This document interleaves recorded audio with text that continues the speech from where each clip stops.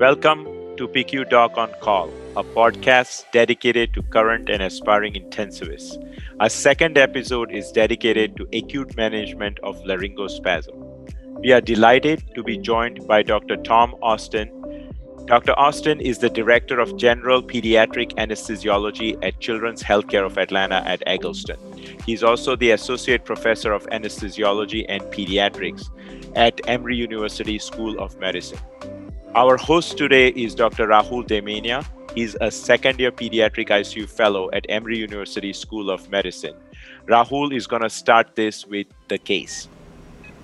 We have a 2-year-old male with history of Wilms tumor who presents to the sedation suite for post-surveillance MRI. The patient had a 1-week history of nasal congestion. However, on exam, had no active nasal discharge with clear lung sounds.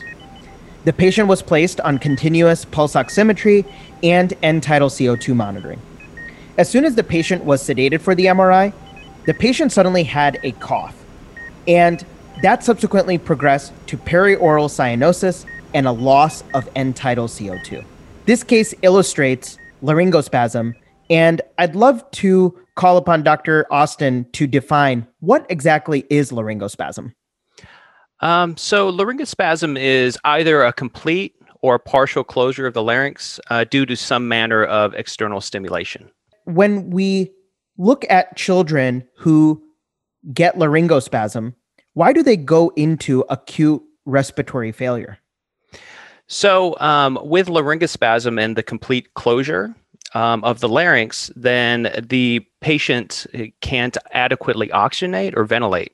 And so because of that, they become hypoxic very, very fast. Typically, children compared to adults have very limited kind of respiratory reserve. And so you'll see them desaturate really, really fast. And with desaturation and hypoxia, you also will then see bradycardia, which leads to full-on cardiac arrest. Got it. And when we think about laryngospasm, how does that differ from airway obstruction? Well, in the moment, it's really hard to differentiate the two. The way that I would do it would be to first reposition the patient. So that way, most likely, so they're supine. I would put in a oral airway or a nasal trumpet. And if that actually doesn't relieve the obstruction, then most likely it's laryngospasm at that moment.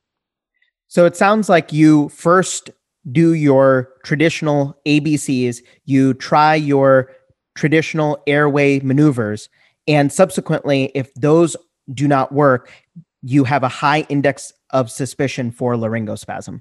Correct. Dr. Kamat, when we want to think about laryngospasm in the moment, what is the characteristic breathing pattern that you will see? I think what we noticed in this case is the patient's chest was still moving while he was rapidly desaturating, becoming cyanotic. And when I put my stethoscope to listen to lung sounds, I could not hear any lung sounds. And all this was triggered by like a simple cough or two, and suddenly the patient went literally blue in front of my eyes, with the loss of end-tidal, no pulse oximetry, saturation dropping, and at that point I knew that I was not dealing with a simple airway obstruction, but with laryngospasm. It sounds like laryngospasm is associated with the trigger, and sometimes that trigger can be identified. However, there are times where that trigger may not be as known. And so if we move into the management of laryngospasm, Dr. Austin, you have now diagnosed laryngospasm. What are some pearls for acute management? So acute management, so right away I would take over the patient's airway with a bag mask, do some positive pressure ventilation, see if I can relieve the obstruction that way. If it's just a partial obstruction, typically you can relieve it with just positive pressure ventilation. If not, then I would either deepen the sedation with use of propofol, typically like at a dose of 0.5 to 1 milligram per kilogram IV. Or if that doesn't work, then I would use a dose of succinylcholine. If I have an IV, I would push it that way. The typical dose I would use is anywhere from 1 to 2 milligrams per kilogram. And if the patient is bradycardic at that point, then I'd also use atropine at a dose of 0.02 milligrams per kilogram. If for some reason this doesn't stop it, then I would then proceed to put a breathing tube in this patient. Got it. And so in terms of acute management, early recognition is key, and make sure that you have your bag mask ready. You're going to be also deepening the sedation, as well as in certain cases, considering intubation. Dr. Kamat, there has been documented cases and evidence of Larson's maneuver helping with laryngospasm. Do you mind going into a little bit more detail as to what exactly is Larson's maneuver? Larson's maneuver is basically pressure in the laryngeal notch. The laryngeal notch is basically formed anteriorly by the ramus of the mandible and posteriorly by the mastoid process. What you have to do is, as you're giving the jaw thrust, you want to put a finger or two in this space and really put pressure inwards as if your two fingers are wanting to meet in the middle of the skull. And it is this firm pressure that can reflexly relieve the complete laryngospasm and open at least some opening in there so that some oxygen can go into the patient. I can put it to Dr. Austin to kind of comment more on how many times they use Larson's maneuver in the OR with success. Yes. So typically, if I have a high suspicion for laryngospasm and I'm going ahead and giving a positive pressure ventilation, then typically this is what I will do. Ultimately, what I do is put good pressure there in the laryngeal notch and try to force their jaw anteriorly. So that, with a mixture of positive pressure ventilation, tends to relieve the laryngospasm enough for me to ventilate the patient. But yes, this is one of my go-to moves when dealing with laryngospasm. Excellent. When we define laryngospasm, we talked about both complete and partial laryngospasm. Dr. Austin, do you mind briefly telling us a little bit about how partial laryngospasm differs from complete laryngospasm? Sure.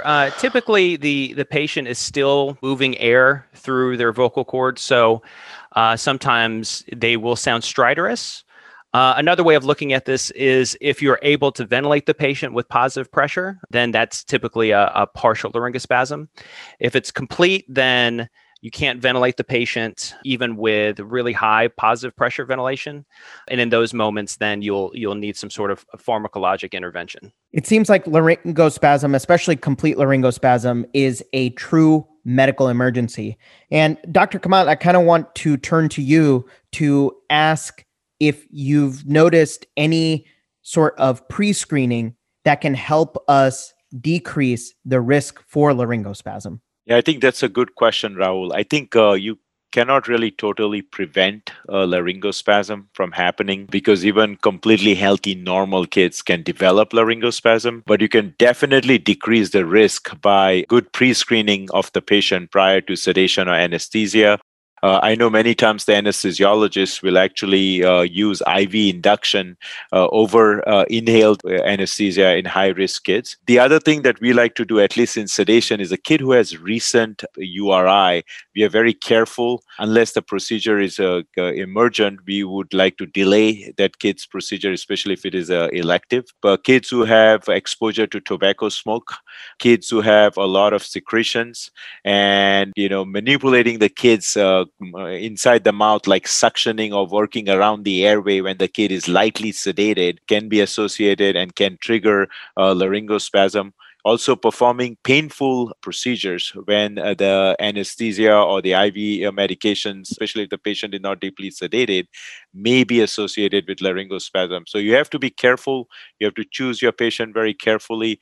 And like we said, you may not be able to totally prevent, but you can at least decrease the risk by good pre-screening. Today, we talked about laryngospasm, and here are some take-home summary points. Like Dr. Kamat mentioned, you want to decrease the risk as much as you can regarding laryngospasm. Remember that there is going to be a differentiation between airway obstruction and laryngospasm. The differentiation being laryngospasm may not be amenable to your traditional airway maneuvers. Early recognition is going to be key. And in terms of management, you want to consider bag mask ventilation, deepening sedation, and identifying any offending trigger.